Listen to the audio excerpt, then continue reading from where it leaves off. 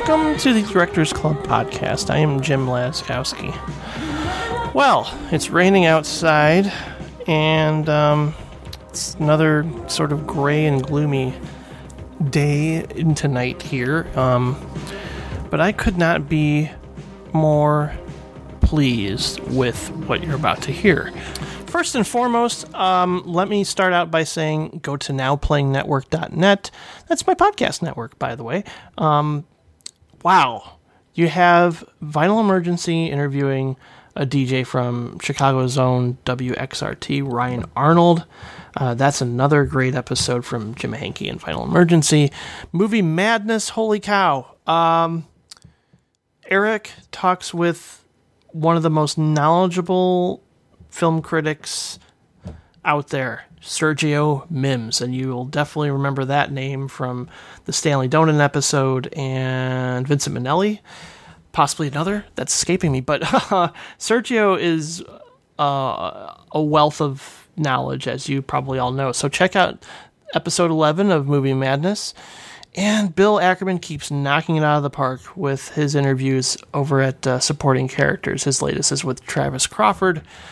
And the latest Directors Club, as you probably have already heard, is with Eric Antoine and M. Night Shyamalan. So these are wonderful, wonderful podcasts that I hope you'll support, subscribe to, and leave a review on iTunes and all that jazz. I sure hope you enjoyed the last Pop Culture Club extravaganza, in which I interviewed the director of Green Room and Blue Ruin, Jeremy Saulnier, and the director of Once and Sing Street, John Carney. I was really happy with those, even though they're a little bit shorter. They were booked directly through Publicis, so that's why they were short and sweet. But it was a joy talking with each of them, since I am a fan of pretty much all their work. And, well, the same holds true for the guest of this episode. I know it maybe gets confusing between the Pop Culture feed and Directors Club and a bonus episode, but Pop Culture Club is more of a smorgasbord, a piñata, a buffet, a cornucopia of different interviews and discussions, sort of mishmashed sometimes. Other times there are just lone interviews, but I felt it was important to include this episode in the Directors Club feed, because after all, Keith is a director, and the Pop Culture Club feed isn't quite what Directors Club, the listenership that Directors Club has. And I felt like, oh my goodness, I want all film fans that like the show to hear this particular discussion. My sincerity is genuine when I say, like, I'm doing interviews with people I consider to be heroes, and I know that's a long list at this point, but I mean it. When it comes to Keith, he was somebody I really respected as an actor early on, you know, going all the way back to my love of Christine.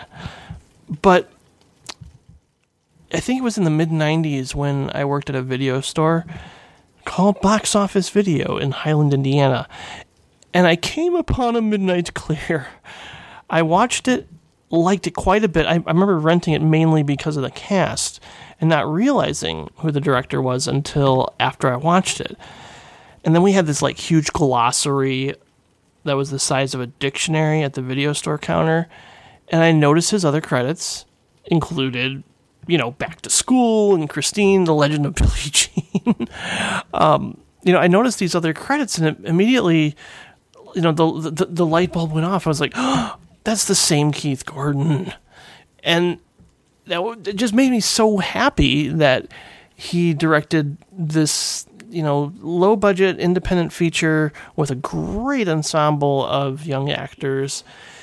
And, you know, it was an unconventional war film that, you know, you look at it now and you kind of go, well, there are certainly war films on a technical level that may be superior to some degree, but I really feel Midnight Clear is kind of like this low-key, intimate character study that is very effective. Just rewatching it recently, I was like, yeah, this holds up. I mean, the majority, if not all, of Keith Gordon's films hold up. His adaptations include The Chocolate War and Mother Night. And, to some degree, they're straightforward, but they're peppered with these surreal touches that I think speak to his love of Nicholas Roeg and Scorsese and Kubrick, and obviously the list goes on and on. And I also remember checking out The Singing Detective in relatively empty Chicago cinema simply because his name was attached. And we didn't get to that one in the conversation, unfortunately, but it's the one I went back to and found to be interesting, if not mostly a curiosity, at least on my part. It's something I probably will go back to again, simply due to the fact that maybe I watched it when I wasn't in the right frame of mind or I was tired, and my love of Pennies from Heaven is kind of gone through the roof, having watched that for the first time this year. But pretty much all of Keith's films are special to me due to when I saw them. I talk briefly during the introduction that you're about to hear. My love of Christine was just kind of crazy. I watched it over and over and over again. It was like another sort of Ghostbusters or Cloak and Dagger or Last Starfighter, where my dad and I sort of bonded over it, and it became one of those movies that if I felt compelled or I was bored, I would put it on and just had to watch it from beginning to end. So most recently, I've gotten hooked on some of these amazing television shows. And as I'm watching them, I always look at the director credit, and lately it's popping up is Keith Gordon's name. The pilot to Rectify, if you haven't seen the show, I'm pretty sure the first season's on Netflix. It's grown into one of my favorite shows of all time because it feels cinematic on a character level. And that pilot, which Keith directed, felt like it came from the same person who made something like Waking the Dead, since it was this really strong character study full of tremendous acting and internal conflict, which is obviously what draws us into a drama, is a character's sense of conflict and how is it going to be resolved. So Rectify is one of those perfect shows that, I don't know, I feel like it flies under the radar because maybe it is so low-key and there isn't these gigantic moments or even these visual flourishes, but I felt like Keith Gordon is kind of the perfect craftsman for a show like that. So it made complete sense to me that he directed that pilot. And he directed episodes of Homeland, Fargo, The Leftovers, and you're going to hear all about that in a second. Just please, I implore you to check out Keith's work if you already haven't.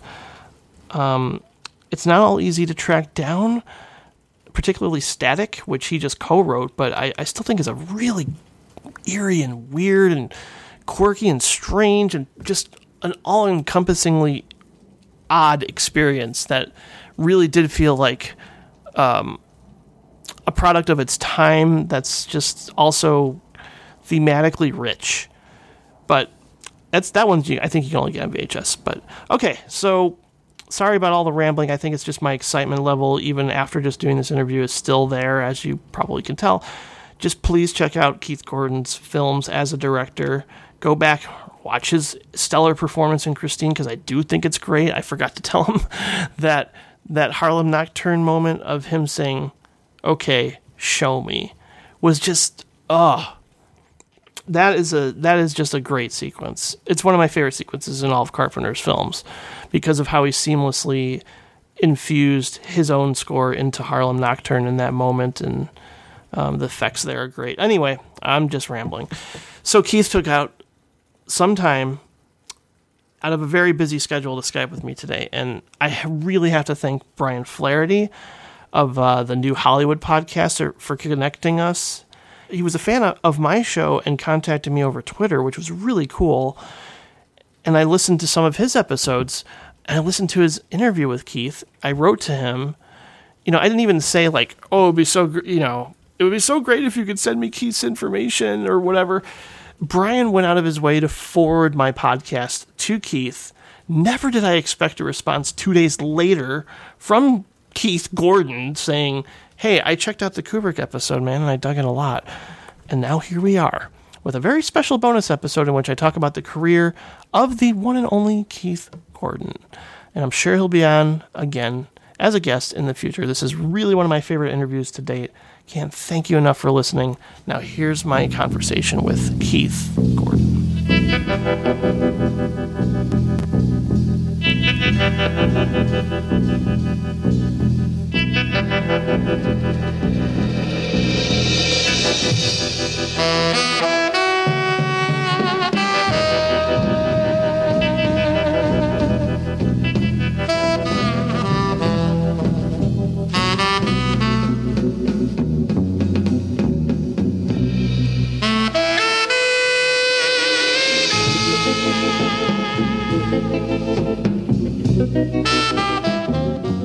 I have with me today a very special guest.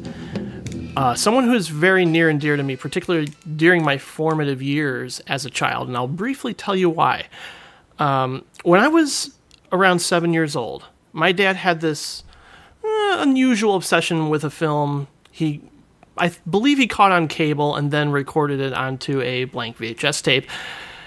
He had this love of George Thorogood and old cars. So it was safe to say that John Carpenter's Christine was one of the most watched films in the mid-'80s for both me and my dad. In fact, my dad wanted me to see it so badly, he went out of his way to edit out all the explicit language and made a PG-13 version that was a little bit more suitable for me to watch at a young age. So I then wore out the VHS copy. It kickstarted a love of both Stephen King and John Carpenter, and little did I know at the time that today's guest would also go on to be one of my favorite directors of wonderfully compelling character studies that sort of transition subtly into psychological dramas that I personally recommended to almost anyone at the video store I worked at the time in the late 90s.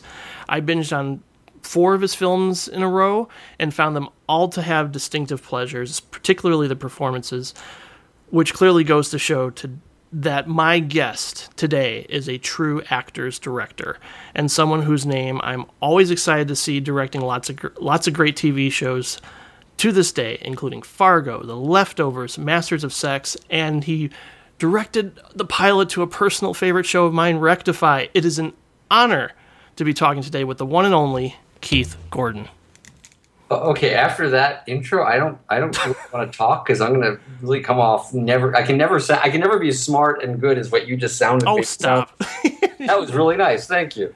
Oh, no, thank you for all that you've done. I mean, going all the way back. Christine was a very sort of seminal film for me growing up as a kid. I love that story because it's it's a really personal thing. It's not just the movie. It's like it's a part of your life history. So that's very cool. Well, I guess it's kind of fitting too to transition because I believe that Kubrick kickstarted your love of cinema when your dad took you to see 2001 in the theater. Was that the first experience that made you fall in love with movies? Yes, that was one of those, usually in life you don't know when you're having a life-changing experience. Right. You know it later, but that was a life-changing experience. I was 7 years old when the film opened in 1968, and my dad, who thought he was just taking me to some science fiction movie, I don't think he had any idea that he was taking me to an incredibly dense, existentialist, philosophical drama. I think he was taking me something with rocket ships in it. And of course, at 7, I couldn't understand the movie. Sure. But I was obsessed with the fact that I couldn't understand the movie. I had never had that experience before where I just was driven to try to understand it. And I made him take me back again and again. And I read the novelization when Arthur C. Clarke's book came out. And it started a love for me that's never gone away of film as a medium, and film particularly as a medium when it asks questions and when it makes you think and makes you ponder things. That to me is a really kind of peak experience in life as a filmmaker or as a film goer.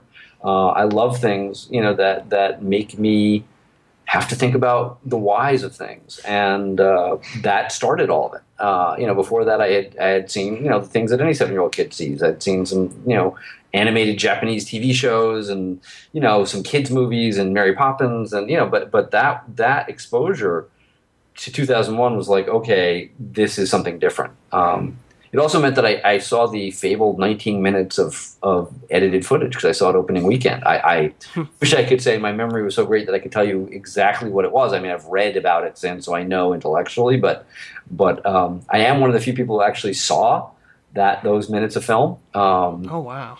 Again, at the time, I didn't realize I was seeing something that would be so important, but in terms of film history. But there, Kubrick had that insane ability to go back and re-edit movies after they open. Very few people have ever been in that position of power, but he did it with The Shining. He did it with 2001, where he actually went back and made snips and changes after their initial public screenings, which is just, the idea that somebody would let you do that just speaks to the regard with which he was considered at that time. Yeah, and a lot of director's cuts seem to be prevalent, especially with a director like Ridley Scott. He tends to put out his movies time and time again. I mean, I don't know if that started with something like Blade Runner, but he continues to do that. Just recut his stuff. Well, and now with video, of course, it's a very different thing because you're not talking about the kind of massive expense that would be involved with re-releasing something in the theaters in the middle of its initial run, and videos allowed that, and there's really great arguments about why that's a good thing and why it's not so good thing. Mm-hmm. I think it's a great thing if a director is not able to put out the film that they are most passionate about, and if there are changes forced on you that you believe are hurting the movie.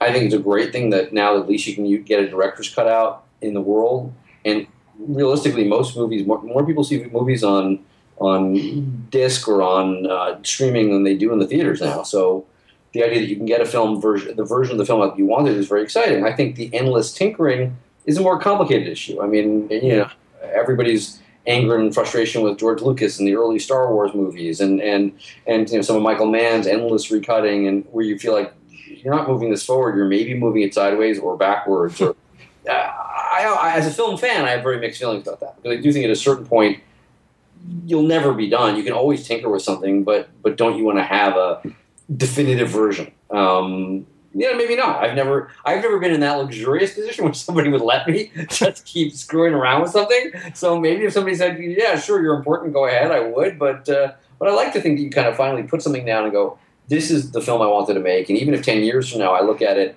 and I've changed and I might have made it differently, that it reflected me accurately at that moment, and that's what's important. Speaking of clever editing, working with De Palma must have been an experience, and he's a guy who loves to be playful when it comes to the final film and doing all sorts of interesting cuts and camera trickery of sorts, but just being playful with the camera, I guess. Well, he was a very. I mean, it's funny because he has a bit of, and maybe earned. I don't know. I mean, he's a bit of a dour reputation. Mm-hmm. Yeah, I always found him very playful. I really enjoyed working with Brian, and I thought it was a lot of fun. We did 2 films together when I was acting, and I learned a great deal. He was a teacher as well as a filmmaker, and if you were serious about learning about film, he was happy to talk about it and talk about how he did what he did or why he did what he did. So it was pretty exciting for somebody like me who did aspire to direct my own movies, and he would. There was much more playfulness even as an actor than you'd think. For all of his reputation as a Hitchcockian director and somebody who was very, controlling. He wasn't. Certainly of the actors. I was a kid. I mean, it wasn't like I wasn't somebody coming in with some huge body of work, but he gave me a great deal of freedom in terms of what I would bring into a scene, and one of the things he did that I've tried to do myself to this day as a director is, if he got a print that he liked, he wouldn't just keep doing it the same way. I mean, he was the first director I worked with to say, we've got the angry version or the funny version or let's try one that's a little more this way, a little bit more that way. And that was tremendously freeing, because as an actor in film, you're very vulnerable, because you know that somebody's going to take that and cut it together, and you're not going to control which pieces they are. And there are always so many ways to do a scene, and so you kind of want to give it your best, but you also know that there may be a lot of choices that happen that make the scene play a little differently than you think it's going to. It's not like a play where you're rehearsing it every day for 4 weeks and you're discovering it all together inside out. So as a film actor, get to try different versions of the scene and different depths and different colorations is very freeing and very exciting. I mean, you have to trust the talent of the filmmaker that they'll pick the best stuff, but it gives you, at least you don't have to go, oh, I wish I had seen what would happen if I got really angry. Oh, I wish I'd seen what would happen if I had held everything inside, because those kind of directors will let you do all that and try it all, and then hopefully the best thing will surface out of it. And that's something I try to do to this day. It's hard. I've been doing much more TV than features lately, and TV, the pace is so fast, you don't get to do it as much as I'd like. But there, when I'm working with a good actor, unless there's a desperate reason not to, I'll always try to say, listen, let's just do one more and just do whatever your heart tells you. Do whatever the idea was that you were scared to try, just try it. We won't print it if it's bad. And I think that makes it more fun for the actor too, to know that they're going to have that chance. Yeah, for sure. I mean, it's good not to be so restrictive and confined to where a director is so controlling to say that it has to be this way and this way only, and you have to do it the way I intended. It's good to have freedom with the part, and it sounds like De Palma did that. And while working with De Palma, you became friends with another Kubrick enthusiast that I'd have to bring up here, because I'd love to talk really quickly about a fascinating film called Static that you collaborated with Mark Romanek. Mm-hmm. It's a hard film to find, but I think it's well worth the effort, since it has this sort of Lynchian quality to it, especially with the offbeat characters. And I guess around that time you wanted to branch out beyond working as an actor and contribute even more to the storytelling process. So how did this story sort of come into fruition? Because I happen to be a big fan. Well, thank you. I'm actually very fond of the movie, and I'm sad because Mark isn't. Very publicly disowned it, and it's why it's so hard to find. I mean, people have wanted to put it out on DVD and Mark's always blocked it because he doesn't think it represents his best work, and it doesn't represent his best work. He was a kid, which is what he always says about it, but he was a very talented kid. I mean, he wasn't a child. He was like 26, 27 years old. He was very talented. And I think, and it's kind of what I was talking about before, about yes, you change as a director, you mature, you look back and go, oh, I do things differently now, but I don't quite get the thing of, so I'm going to hide what I did then. Mm-hmm. The film was very well received. We got a lot of really good reviews, not universally good reviews, but what gets universally good reviews. But it did extremely well in London, and played for like months in London, and got a great review from Sheila Benson from a film festival at the LA Times, and it was. It was basically what happened was Mark and I worked together on Home Movies, which was a film that Brian De Palma made and sort of did as a laboratory experiment to teach young filmmakers about filmmaking, so that almost the entire crew were non-professionals. They were all students of his from Sarah Lawrence University. Mark was not a student at Sarah Lawrence, but he had worked as a PA on The Fury, and he asked Brian if he could come and work on Home Movies because he had heard about this kind of wonderful experiment where Brian was going to make like a $500,000 independent feature with a crew of students to kind of teach them, here's how you make an independent feature. So Mark came on and became the, second AD. And he and I found that we had this mutual love of Kubrick and mutual love of Monty Python, and, just shared a lot of tastes and sort of enjoyed hanging out. So we started talking about, it'd be great to do something together. And he wanted to make his first feature. He'd made some award-winning shorts as a young filmmaker. And so we started saying, well, let's try to find something. And he had an idea for a story, but it was just a germ of something. It was like a few key images. It was a guy in the desert working in a place that makes crucifixes and collecting all the ones that came out wrong off an assembly line. And then a model driving through the desert in a VW Thing. And those were kind of the things that he had to start with.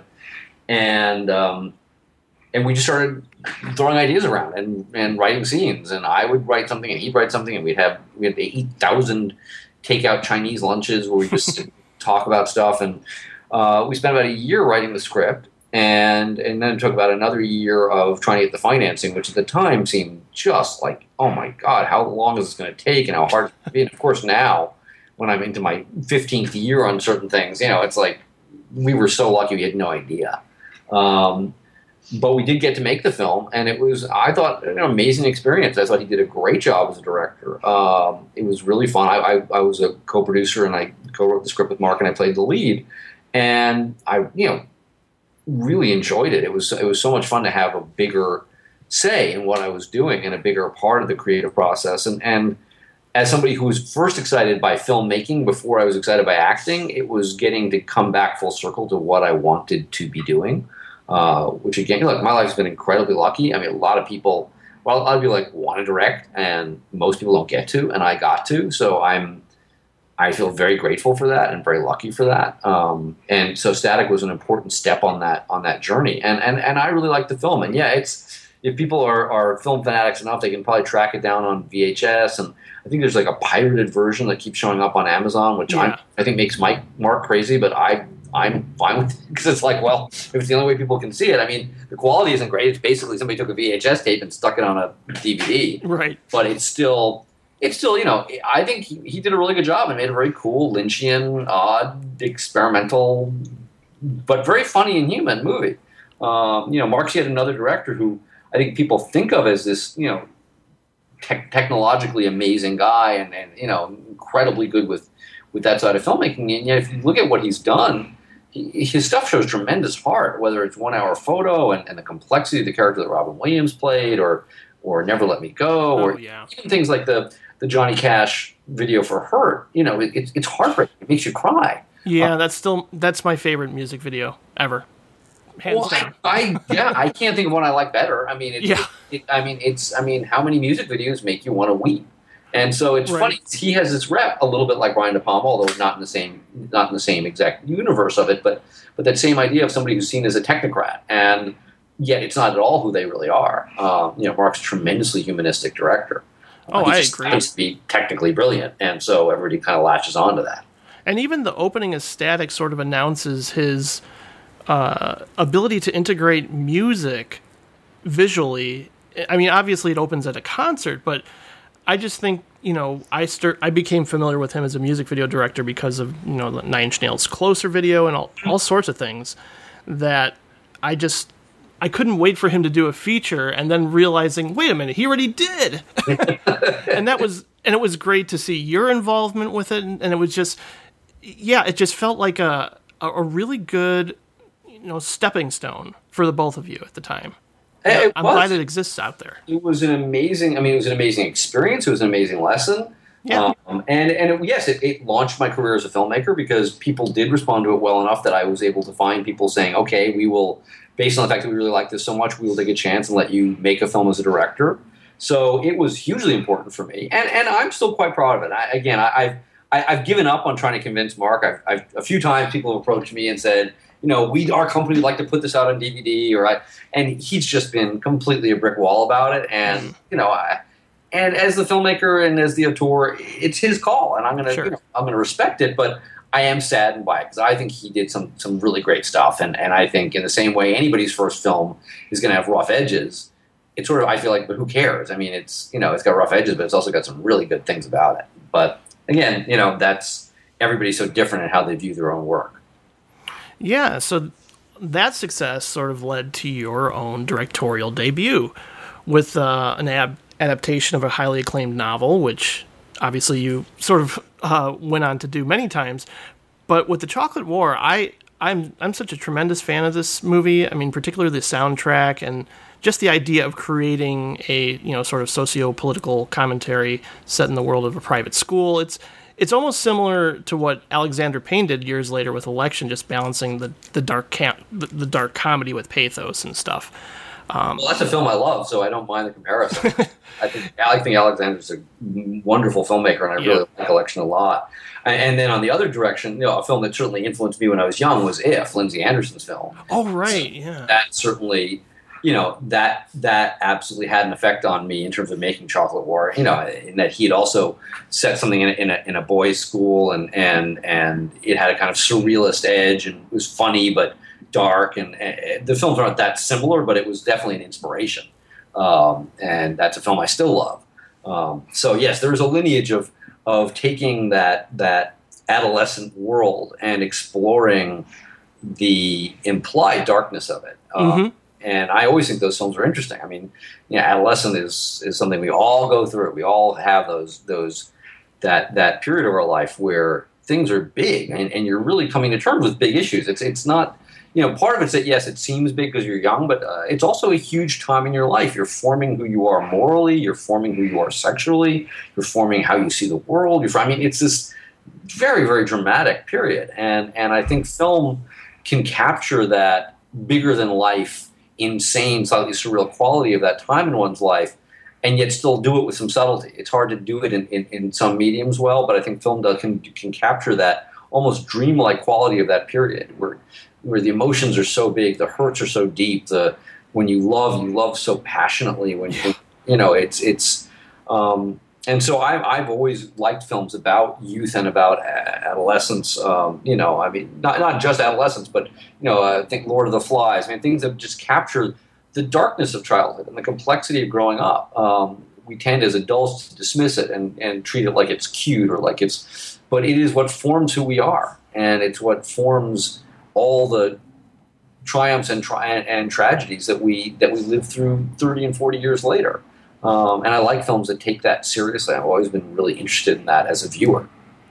Yeah, me too, for sure. I think a lot of people sort of just label that adolescent period as like just a phase, but it really determines like your emotional regulation and how you adapt to certain situations. And I think that Chocolate War sort of captures that feeling. So certain books are very personal to a lot of people, and this is definitely one of them. I want to get to the ending.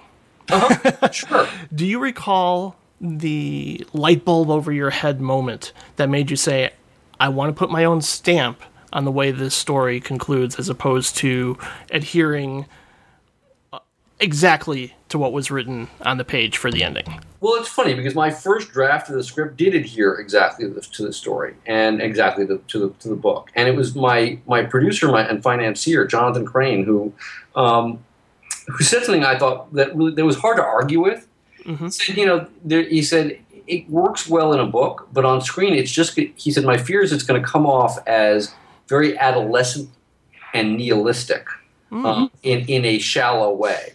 He said, it's one thing that, again, when you're young, you may see the world through a nihilistic lens, but do we really just want to make a movie that says in the end, life sucks and then you die?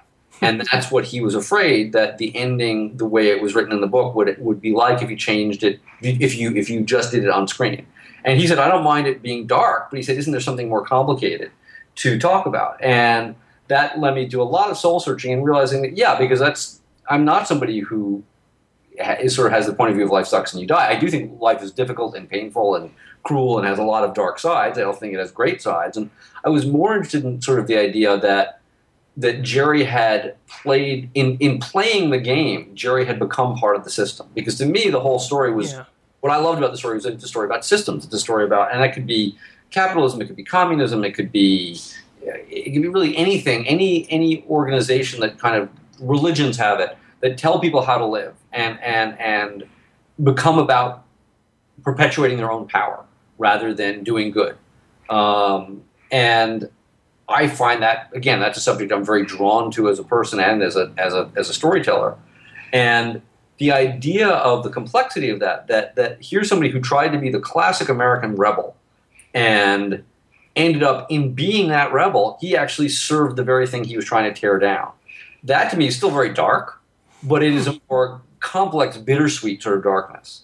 And that idea was something that I thought, that is maybe a more interesting ending than just he's destroyed and, everything is horrible and it's like it never happened. And, which it did feel like a little shallow to me in terms of what it would feel like on screen without, the endless pages of monologue inside his head that the book was able to do. And so that's where I ended up, was sort of making that twist of changing what happens, and spoiler alert, having him win the big fight instead of lose it, but in winning he loses anyway. That to me was more interesting ultimately than just having him lose. As an audience, you have this moment of yes, go get him, and then you realize, what am I cheering? And by destroying Archie, he's really destroying the worst enemy the system has. I mean, Archie may be a dark character, but if Jerry wants to undermine the system, Archie is in a position to do far more damage than Jerry.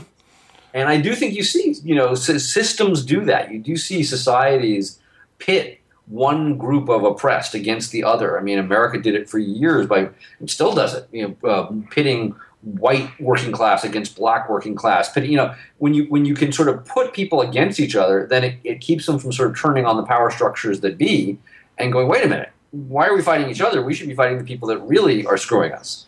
But and again, I think you see that in almost every kind of social construct, is that you see that it works to often turn those at the bottom of the ladder against each other. And so to me, that was sort of where the ending ended up going for me. It was a place that was kind of a more sad and bittersweet and frustrating place than just a nihilistic place. That said, I know there are people who don't like that I changed the ending, and I respect that. I don't think they're right or wrong, because I think like your reaction to a film or a painting or a piece of music is really personal. And, I can't really argue with somebody who says, I like the ending in the book better, because the ending in the book works really well in the book. I will say, when Jonathan said to me, there's something at the end of the script that doesn't feel powerful enough, I didn't think he was wrong. And if I did, I would have said, I'm not changing it. I mean, he wasn't, I was lucky enough to have a financier who wasn't going to force me to do anything I didn't want to do. He essentially said, if you make this film for $500,000 and you have basically final cut, I'm not going to ever change things just over your objections, but I want you to at least hear what I have to say. And it was one of those awful things where when he said it, where I went, oh, I wish that wasn't making so much sense, because I actually find that I'm agreeing with him, which is going to mean I have to do a lot of thinking about this. Yeah, I definitely felt conflicted about it at first, but I mean, because I think initially, maybe it's just because like it's the conventional sort of moment of glory, but the way you're painting it now, it does have this twinge of sadness to triumphing, and I do like that a lot. I think it's a really great read on a story that might have had more of like almost like how David Fincher chose to end Seven, with just bad news, bummer, right. Life. The world sucks and it's a dark and horrible place. But yeah, no, I think it works effectively, and obviously you know how to utilize music incredibly well, and choosing to have Kate Bush's running up that hill during the closing credits was just a beautiful touch. I mean, you do that throughout most of your films, that I think there's always a moment involving a song like Joni Mitchell's A Case of You that just, I light up like a Christmas tree when I hear it and just think of how it's utilized in the story. Well, thank you. I mean, it's one of the most, first of all, Mark Romanek gets some credit for that, because he was one of the people who when working with him on Static and becoming so aware of music and what it could do, but also all the filmmakers I loved, Scorsese and Kubrick and all the people I grew up on used music and used source music so beautifully that was always an exciting idea to me. And I found when I got in the editing room, it's one of the most enjoyable things. And to this day, I don't know what part of the process I like more than being in an editing room and trying different pieces of music on a scene. And that incredible rush of excitement. And when you find that piece, and it can be a song, it can be an instrumental piece, it can be whatever it is, but when you see something that deepens the moment on film, that brings out all the emotion, that maybe brings out layers you didn't even know were in there, that's an incredibly fun and exciting process in filmmaking for me. And sometimes on my own films I would know what the piece of music was even before I shot it, and that would have a real influence. I mean, in Chocolate War, I knew that Yaz Is in My Room was going to be the opening of the film, if I could possibly get the rights. The danger of that process is, unless you have unlimited funds, you can't always get what you are planning around. Sure. But that's happened to me a few times now that I've gone in. A Case of You actually was something that I had been thinking about, and we ended up playing it in the rehearsal process, and it became so meaningful to all of us when we were rehearsing it that I knew, okay, this has to actually be in the film. I didn't write it in the script, but I always thought this song captures something. But after playing it with Billy and Jennifer on Waking the Dead and having us all weep in a rehearsal room as we were doing the scene, it was sort of like, well, okay, that's maybe a sign that has to be in the movie. So you never know what's going to lead you there. And sometimes an editor has an idea. And sometimes you can't get the piece of music you want, and you end up with something better. Originally, the first thing I tried at the end of Chocolate War was David Bowie's Heroes. Oh, yeah. which I loved. And at that point, it was a little bit less of a cliche. I mean, now it's been people put it in a lot of films, but at that point, nobody had used it at least that I was aware of. And it was great, and it thematically really worked, and it was really cool. But we absolutely just couldn't afford it. I mean, his people just weren't interested in working with a little tiny movie that had no money at that point. And that made me kind of, again, go back and rethink, well, what other films, pieces of music or songs do I love to say what I want this to say? And that led me to the Kate Bush piece. And I'm really glad. I think it works better, and I think it's more correct for the film. But often whether it's casting or music, your first choice may not be what you end up with, but that doesn't mean that that's a bad thing all the time. Well, speaking of casting, what a great ensemble piece you put together in the early 90s, Midnight Clear. One of my favorite Kubrick films is Paths of Glory, and I sensed a little bit of your love for that film when absolutely when I saw Midnight Clear. I mean, it's another anti-war film that focuses on one faction, and they're all confined sort of to one location, and it's about how good intentions can go bad in a split second. So what fueled your interest in putting this film together? Was it just, I want to have an anti-war film, or this book came into your lap and you just had to adapt it?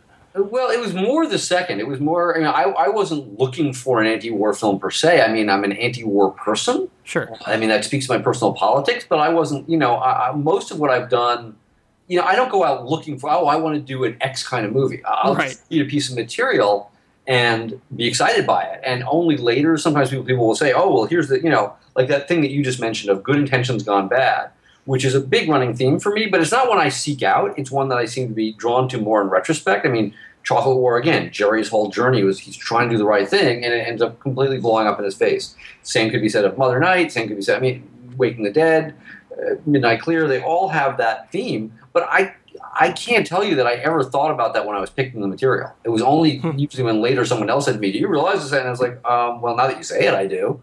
But I think in life we're drawn to, the same way we're drawn to certain kinds of people maybe as mates or lovers or whatever, or friends.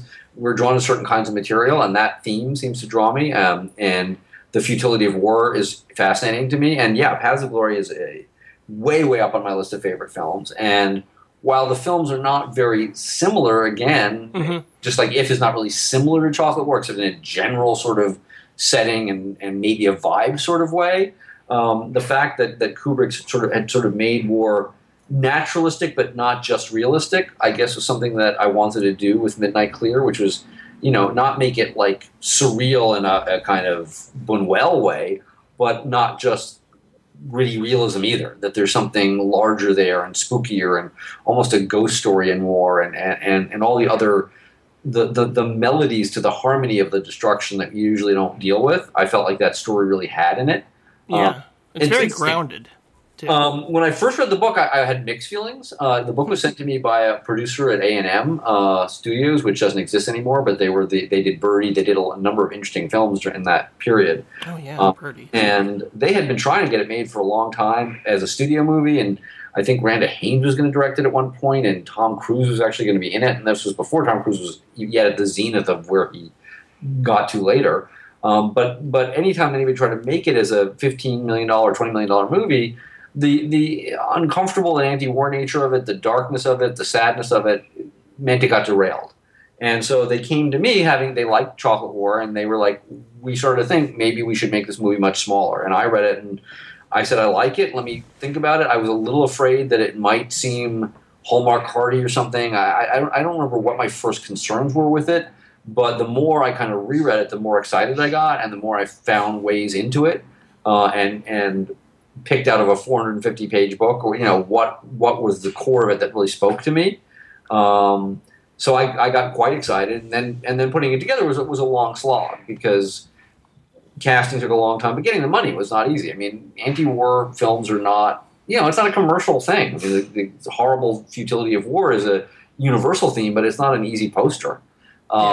And this was a time, when America was going through kind of gung-ho-y sort of feeling. I mean, we actually started shooting right during the first Gulf War. Basically, I think it was our first or second day of shooting was like when the bombs started dropping, in Iraq.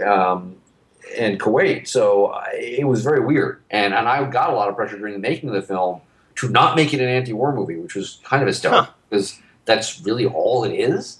But the financiers were like, well, we can't make an anti-war movie. It's like, well, I don't know what to tell you because if it isn't that, then you're in trouble because I'm the screenwriter and director and I don't know what else it is. That's really when you get down to it, what it's about is the insanity of war.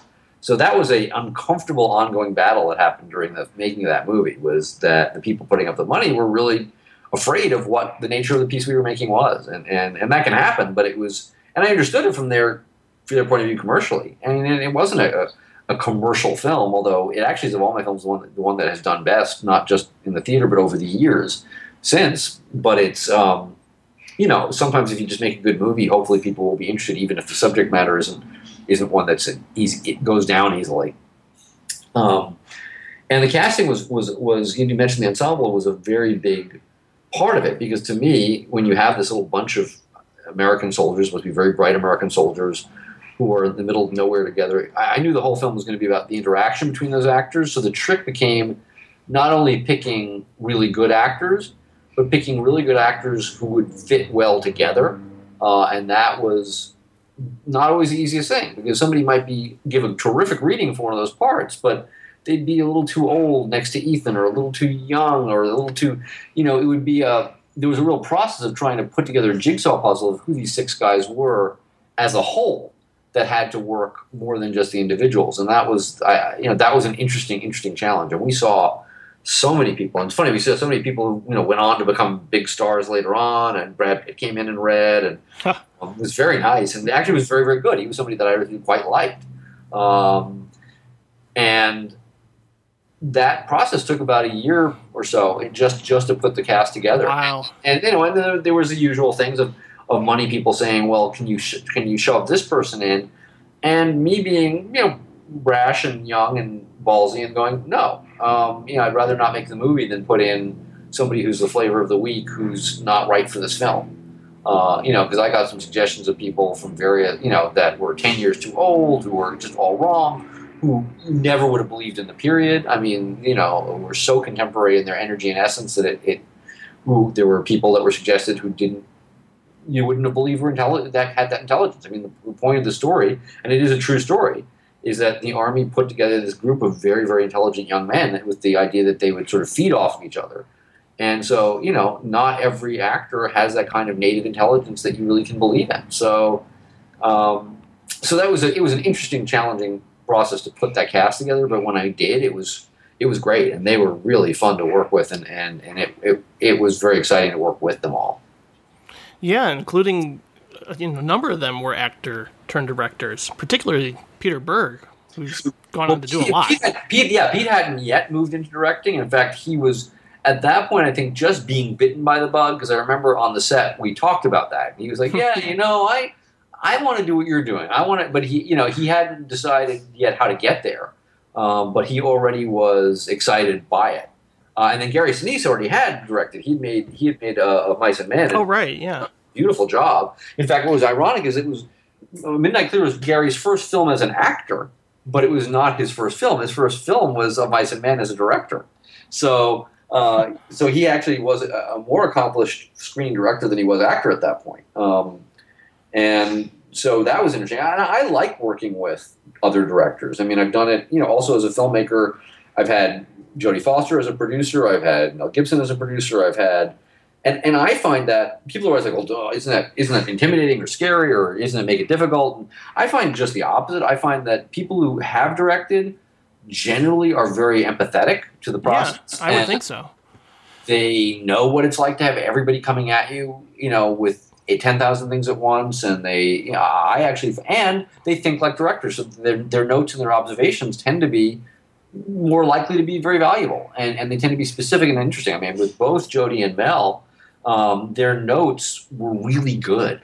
They were really thoughtful and cinematic, and tended to be specific and not just sort of like, well, make it less boring here. they tended to be like, I'm not quite sure that you've gotten to the heart of what this scene is.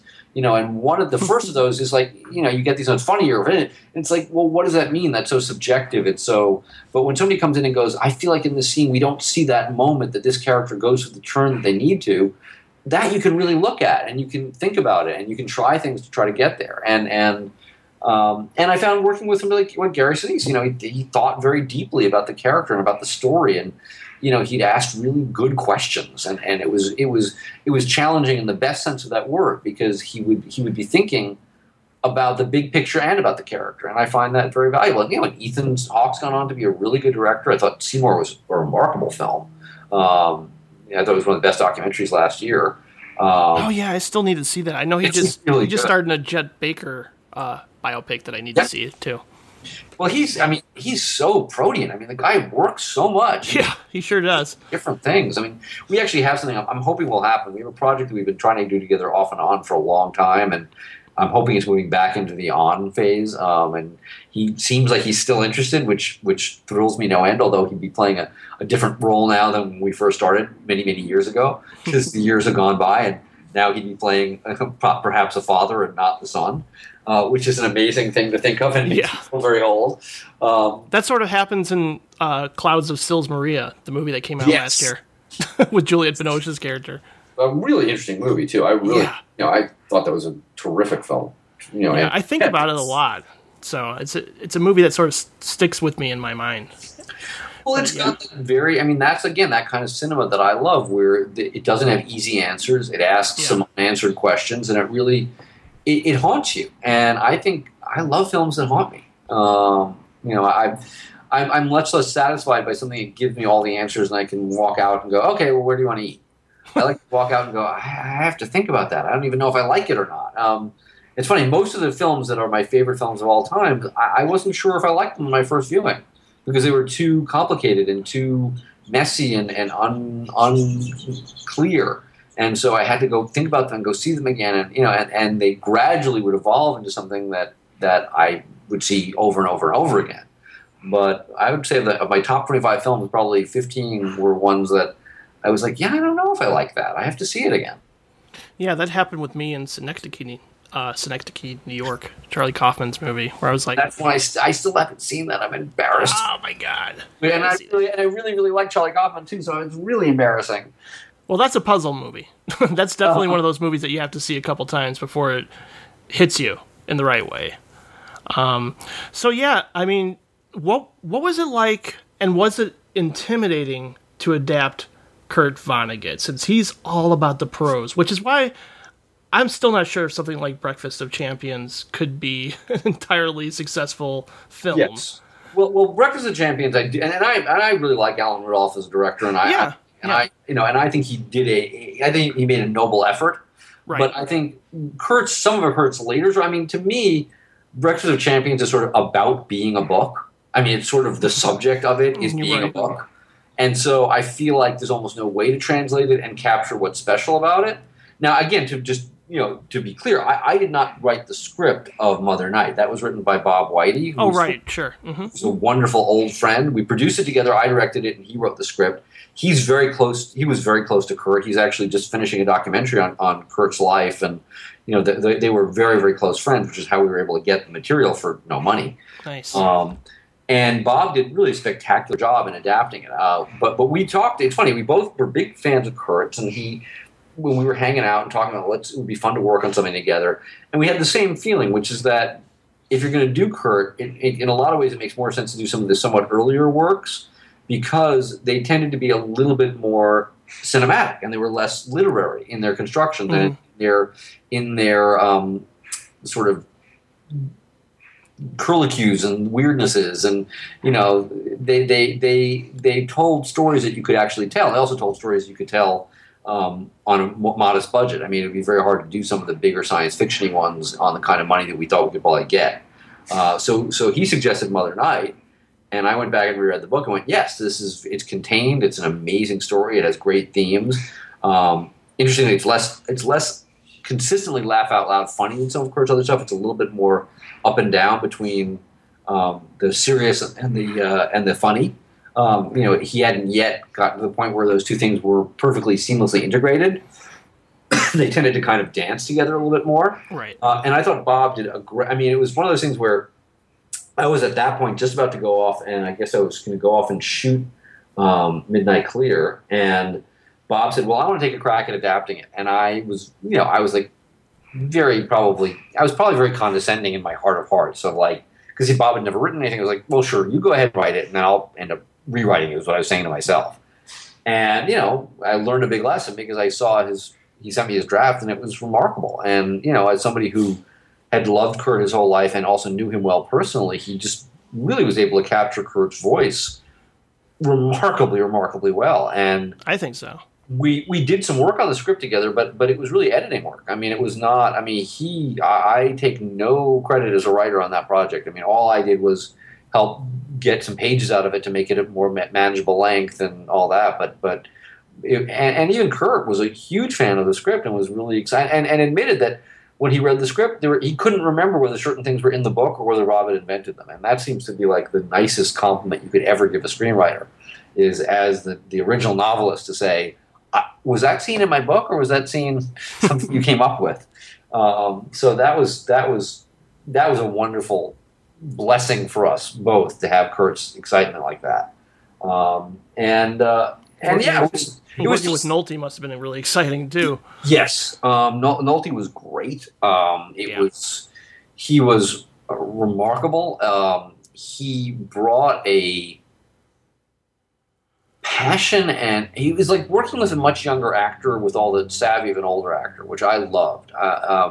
The first day of rehearsal, which we held at his house in Malibu, I mean, he was very all in on the project. He was like, "Yeah, just have everybody come up here. We'll rehearse up here. I'll make food." And it was just awesome. It was really amazing. And we walked in the first day, and there were like these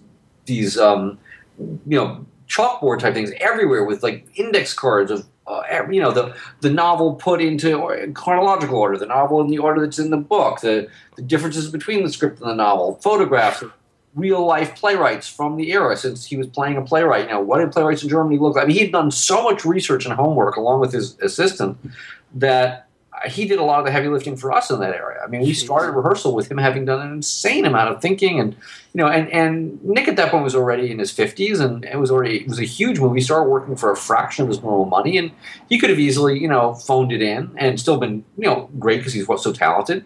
But it was just the opposite. I mean, he plunged in like somebody who's 19 years old getting their first big break, which to me was so touching and inspiring.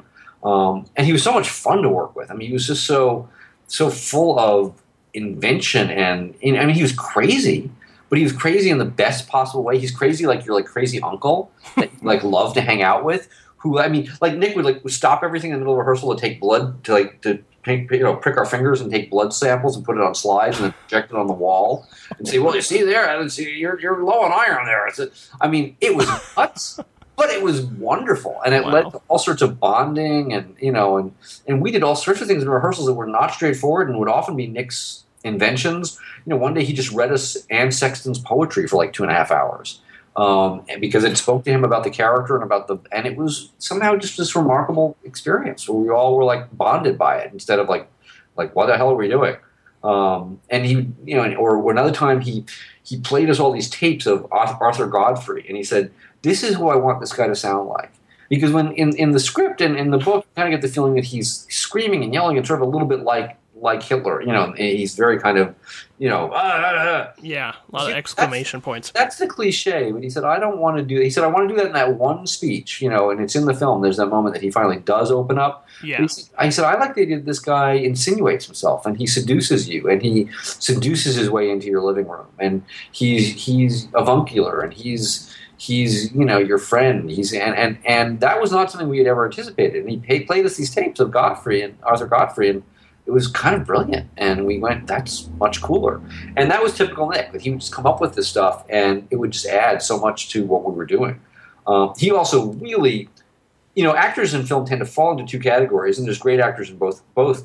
Some actors are great film actors, but they don't like the technicality of the medium. It annoys them. It gets in the way. They don't like to think about the light. They don't like to think about the camera. It's like don't bother me with that stuff. And then there are actors who really embrace the medium and enjoy it and are excited by it. and kind of know about it. And Nick was that kind of an actor. He'd always ask like what lens was on the camera. He'd always and he Nice. really adjust his performance to that. And not only that, he really knew things like lighting. I mean, we would be on a set and he'd say, if I just step one more step forward, my face is going to fall into half shadow. And then for this scene, just get like the glint of my eye, but you really won't see much else of my face. And we were all like, yeah, that's Holy cow. fucking amazing. That's a professional, man. That's a true professional. And he enjoyed that. He enjoyed the process. He enjoyed what a camera did, what lights did. In a way, I'm surprised he never directed because he had very much a director's eye. He had great sense of what imagery and all that. I mean, just I guess on a personal level, it didn't appeal to him, but he did act like a director. And he would think about all those other elements that a lot of actors just see as flies in the ointment. So I was very grateful for that experience. But the whole cast. I mean, Alan Arkin, John Goodman, Kirsten Dunst, Cheryl Lee. I mean, everybody. Yeah. These were all people that were fabulous in terms of talent, but also wonderful co-workers. And they all respected each other. They all treated me with great deference and respect, which, given the level of years of incredible work being done by a lot of those people, they could have seen me as this kid. I could have been like, and I never felt that way. I always felt respected, let in, shared with, a partner. It was an amazing, really that and Waking the Dead were both really peak experiences with kind of emotional adventures because people that I was working with were such amazing partners. It seems that way. Watching them, again, they feel personal, they feel emotionally resonant. My favorite film of yours is still Waking the Dead. I just think it's criminally underrated. In fact, my friend Bill Ackerman, who also hosts another great podcast, feels it's one of the very best films of that decade, man. My favorite scene, maybe, in all your films is when Fielding is confessing to his family at dinner, essentially having a breakdown. Mm-hmm. That moment really captures the feeling of loss in a similar way that Peter Weir captured PTSD with Fearless. It's just an interesting and complicated love story. Two great performances. I love this film, and I felt like it should have been on a lot more top 10 lists, and Crudup should have been nominated. I get so enamored with talking about this film. Would you say this is your most personal film today? Because it feels like it. Yes. No, that was a very, very personal experience, and a very, in the best way. I mean, obviously Scott Spencer's novel, which I responded to tremendously deeply, was all of the inspiration for it. But there are things in that film that are literally right out of my marriage. I mean, I've been with the same woman for 29 years, and there's dialogue in that film that's like out of my living room and bedroom, and it had that resonance for me. It was it was deeply, deeply personal. When I read the book, it reduced me to a puddle, but I was like 10 pages in, and I was like weeping because I'm lucky enough to have somebody in my life that I share that kind of incredible bond with, and the overwhelmingness of thinking about what it would be like to suddenly lose that. Spoke to me on a kind of deep, deep gut level, and was something that I wanted to try to capture on film. But I knew I needed great actors, and I knew I needed to go very deep with them. And luckily, not only were Billy and Jennifer wildly talented, but they were incredibly brave human beings and incredibly open human beings, and were willing to work in a very deep way. And we rehearsed for, almost 4 weeks, and long rehearsal days. I mean, like as if we were doing a play. I mean, a lot of times in film, rehearsal is a thing that gets pushed to the side. You say, we're going to rehearse a couple of weeks, and you're lucky if it ends up being an hour here, an hour there, because you're so busy doing everything else, in terms of location scouting and camera tests and this. And on this film, I just said to everybody, it's one of the reasons that I became a producer on my own movies, because I was like, I didn't want to have these arguments all the time about where the resources were going. And I was like, if it costs us a little extra money, I'll save it somewhere else. But rehearsal time in this movie is crucial, because we have to explore what this relationship is. And because the nature of the book and the nature of my script was that you're jumping around in time like crazy, and there's a lot that you don't see on camera. And if we don't explore what all those moments between are, then those scenes won't feel real and rich and emotional the way they need to. So we need to, as a creative team, not only explore and rehearse what's in the movie, but we have to know all the stuff that isn't in the movie. Because the nature of the story is you're seeing highlights, you're seeing moments. But if you know what's around those moments, that's not, Billy's breakdown is not going to happen if we don't know everything around that breakdown. If we as an actor and director had really done improvisations and explorations and endless discussions about where was he at every step along the way with his emotional arc that he was going through.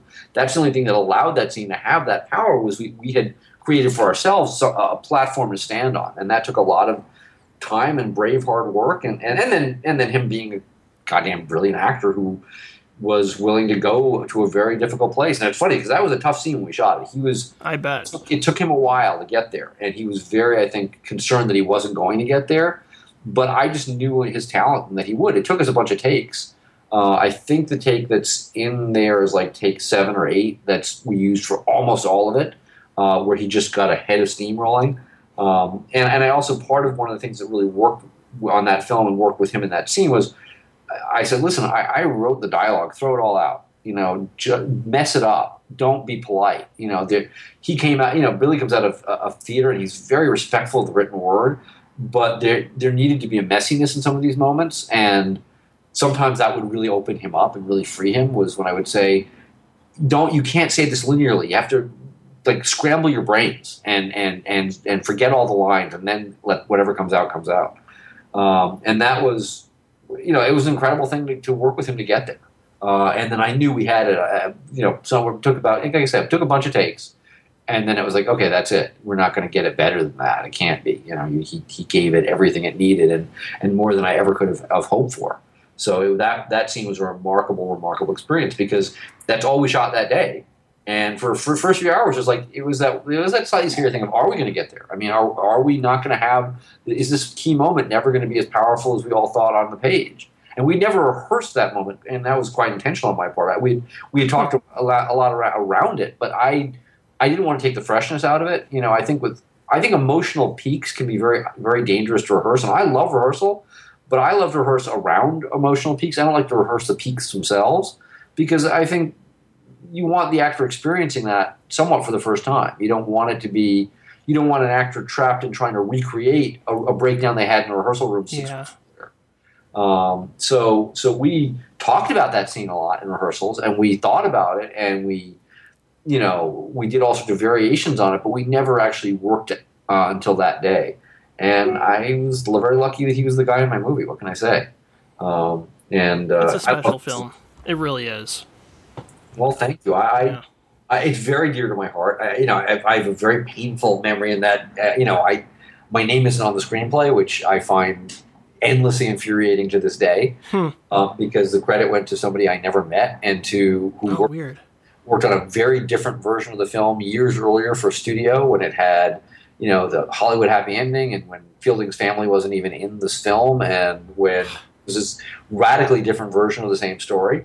But because his script was part of the chain of title, and because the Writers Guild rules, even more at that time, they've somewhat changed them, but gave the first writer every sort of benefit of the doubt, which makes tremendous sense, by the way, when it's an original screenplay.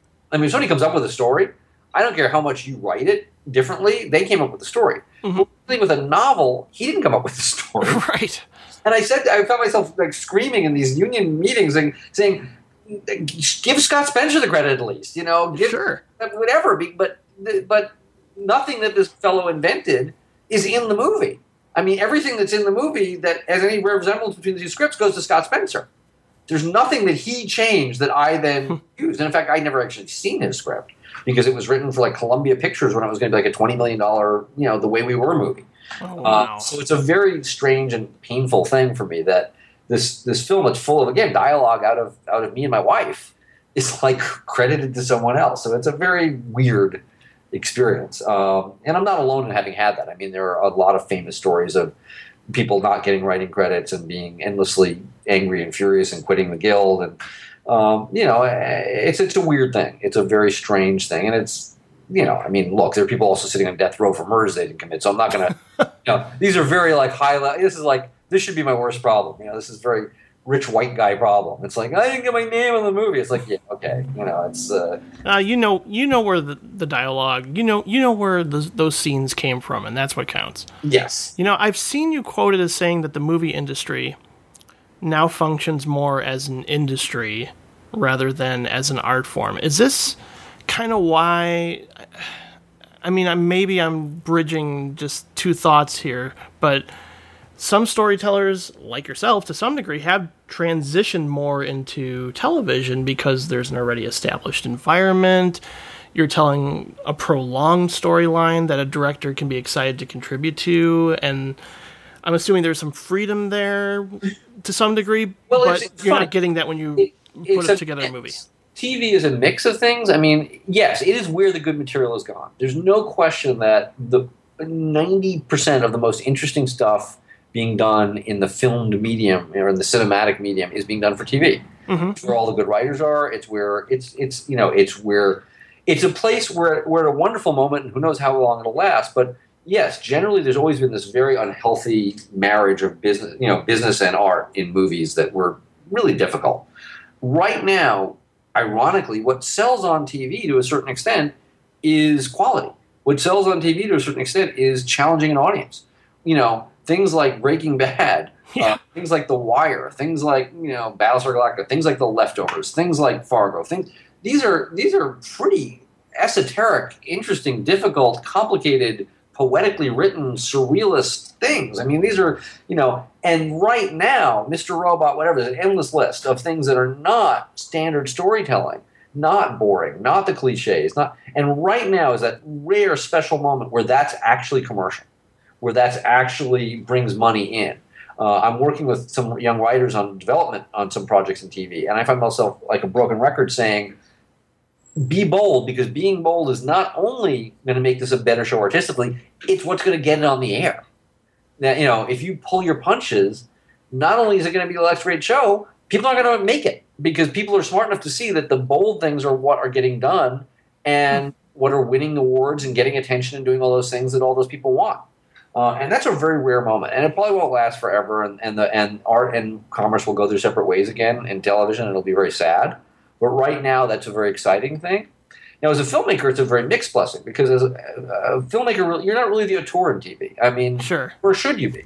When I go work on Fargo or Leftovers, that's not my show. It's Damon's show. It's Noah Hawley's show. It's because they're the voices, though. They've created it. They're also the one creating this huge arc of a whole season. They're also creating a huge arc of 3 or 4 or 5 or 6 or 7 seasons. So they are playing the role that a director more traditionally plays when you make a film, especially kind of a more independent film or a more artistic film. So it's a bittersweet thing, because I'm getting to work on this amazing stuff with people I admire and on material that's so exciting. But in a way, I am less the architect and more the contractor building the house. It's an incredible house. I'm getting to work with Frank Lloyd Wright in his house, so I'm not going to complain too much. But, you can't walk in as a director on a TV show, and you can't do episode 5 and walk in and go, well, I'm going to bring my style to this. I'm going to do this the way I want to do it. Because not only would they smack you, which they'd have every right to do, but, it would be really inappropriate. There's already an artistic blueprint, a DNA that exists that you have to honor. Now, what's cool when you work on a lot of the best shows is they want you to still bring your vision into that and find a way to make the two meet, which is a fun and interesting challenge. But you have to really very assiduously stick to the core of what makes that show special, because otherwise you'll have an episode that just will not fit. It will not be part of the larger whole, and you may make some brilliant choices, but if they stick out like sore thumbs, and if people at home are going, well, that's weird, the show doesn't usually feel like that, you're not doing anybody any favors. So it is a more of a craft and less of an art than directing a feature film or a personal feature film. Okay, because I'm trying to get my talents to match and mesh with somebody else's vision. Now that's very exciting, and it can, when you're working on great stuff, and when you're working with people you really respect, and it's why I've tried to be very picky about what TV I do, and to only work with people who I find exciting on material I find exciting. And on material that I feel like I really get. I mean, sometimes people will come to me and say, will you do my show? And I end up passing, and they'll be pissed or they'll feel bad. And it's not that sometimes it's not that I don't think it's a great show, But if I look at it and go, I like watching this, but I don't get it on some visceral level. Like, I don't know how to tell this story. Then I don't know that they want me for that, but that's hard for them in that moment to see. So they feel like I'm rejecting them, like I don't like it. And it's like, no, I just don't think I'm the person who's going to do the best possible job for you. I'll watch it. I just don't know that I should be directing it. But I try to pick things that as a filmmaker that I look at and go, I get that. I understand what you're going for. I understand that voice, that feeling. Yes, it's wonderfully exciting. But I still very much want to get back to doing my own films because I miss being the one that puts the cast together, that puts the crew together, that creates the whole piece, as opposed to the person who comes in and executes the vision.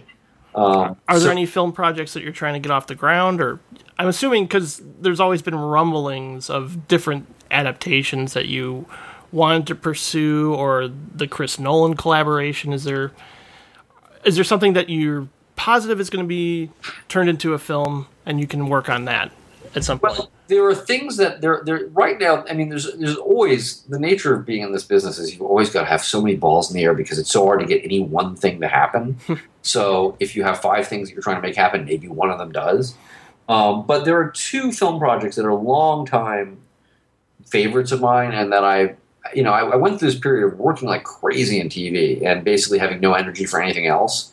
And realizing that it was very exciting and lucrative and fun and interesting, but that I was really missing doing my stuff. Yeah. So I kind of went back and re-looked at all my stuff and went, well, if I'm gonna keep working in TV, I'm not gonna have as much time to try to pursue a million things. So what are the things that really speak to me? And there were 2 projects that I continued to love as much as when I first met them. It's like staying in love with somebody in a relationship. Sometimes you fall out of love and you move on, and other times you stay in love. And there was a book called The Muse Asylum.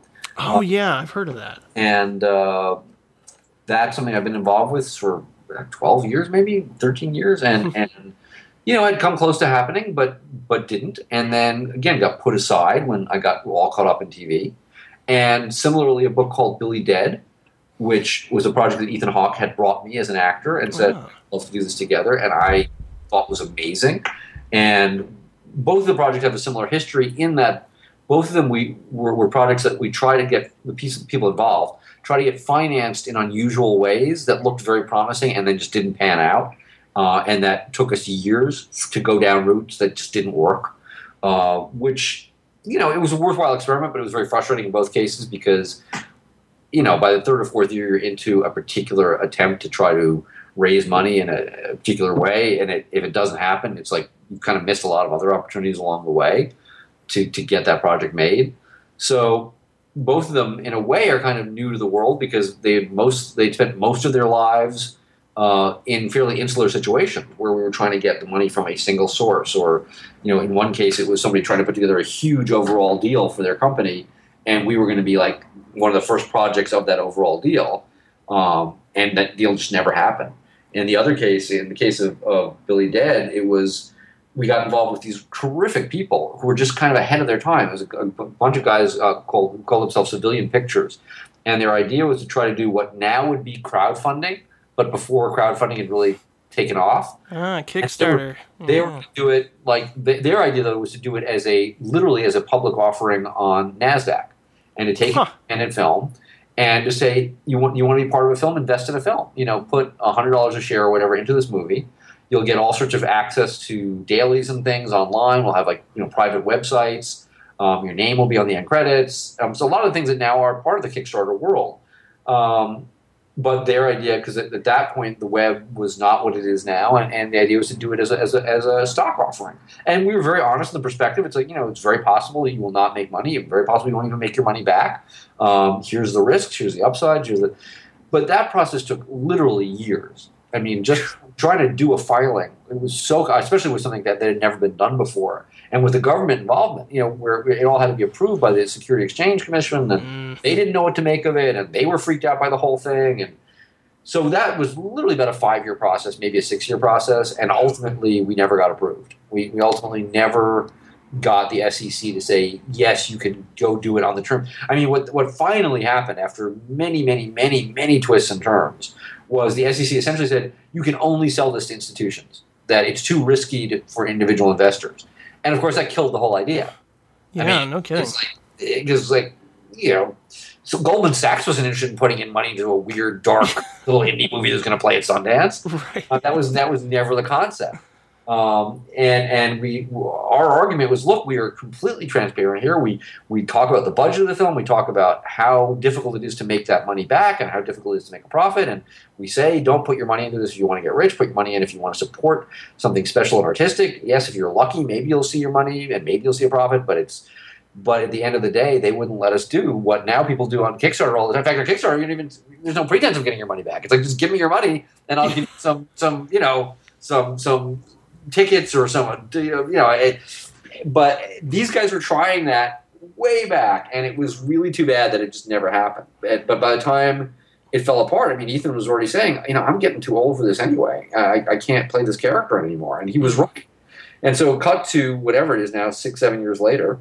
I dug the project out. I went, I still love this, and I got in contact with Ethan and said, "Is this something that you'd be interested in?" And he goes, "Well, I got a lot on my plate, but would it make any sense if I wanted to play the father?" And I was like, yeah, actually, that would be amazing. So I don't know if he's going to sign on and do it. And these things are they're never real till they're real. Sure, it'd be amazing, and it would be kind of wonderful if the thing came full circle and happened now with him. It's a real life Clouds of Sils Mariner where it's all come around, and we find some wonderful young actor to play the part he was going to play, and he plays a little old. He'd have to play a little older than he really is, but I think he could actually make sense in the role. So, I sure hope it happens, man. It's been too long since we've gotten a Keith Gordon feature film. Well, thank you. Well, I would be really, really happy to have it happen. So, the great thing is that the odds have gotten better than they have been in a while because the fact you can make film, digitally cuts your costs on small films immensely. I think so. When we were talking about Billy Dead back, whatever it was, 8-10 years ago, we were thinking we had at least probably more like $4 or $5 million. Now we're talking about we could probably make it for $1 million if we had to. And that change is remarkable because it makes the possibilities so much bigger in terms of where you can go for financing and how you can possibly tell a story. Yeah, you don't have to go through the powers that be. You can do what Charlie Kaufman did with Anomalisa and go straight to Kickstarter if you have to. Yeah, absolutely. And it's a wonderful thing that's happened for independent movies is that the difficult thing that's happened for independent movies is getting them distributed, getting them seen, getting them to have a life is very, very hard right now. And not every story can be told that way. I mean, Billy Dead is set in a small town. It's very contained. It makes much more sense for that. Muse Asylum set in New York City. There's more locations. There's more characters. So it can be done small, and it can be done smaller than we had been talking about it, again, years ago. But it's never going to be an under $1 million movie unless I completely change my vision of what the story is. So that's the other thing is that some stories fit neatly in that new paradigm, and others are like, yeah, we still got to be on a train, and we still got to be, and we still need a crowd of extras, and we still, sometimes you're just like, yeah, okay, those things are going to cost some money. Well, Keith, I know we're just about out of time. You have to catch a plane soon. But it means so much to me that you took some time out to talk with me about your incredible body of work. It really does. I love seeing your name pop up on my favorite shows because I know that episode will be carried by your confidence behind the camera. And like I said, I just hope there are more films to come from you in the future because I will be there opening night, without a doubt. Well, thank you so much. I've thoroughly enjoyed this, and I know I've sort of talked your ear off, but I guess that's the way it's going. Oh, no, I don't mind that at all. That's what the show's all about. I'm all about active listening more than just like blah, blah, blah, blah, blah. Well, I thoroughly enjoyed it. You asked great questions. Oh, thanks, man. That means a lot. I'm glad to be a part of it, and I hope your listeners find it interesting. I found it really interesting. And, let's stay in touch because, absolutely. We share a mutual love of cinema that I am a film fan even more than a filmmaker. So I will be very curious to hear who you're talking to and to stay in touch with you as things go on. That means a lot to hear. All right, man. And like I said, you should come back on. We'll talk about a director in the future, I'm sure. Absolutely. I would be delighted. Great, Keith. Well, take care and good luck with The Leftovers. All right, my friend. Take care. Keep in touch. Thanks. Bye. Bye-bye.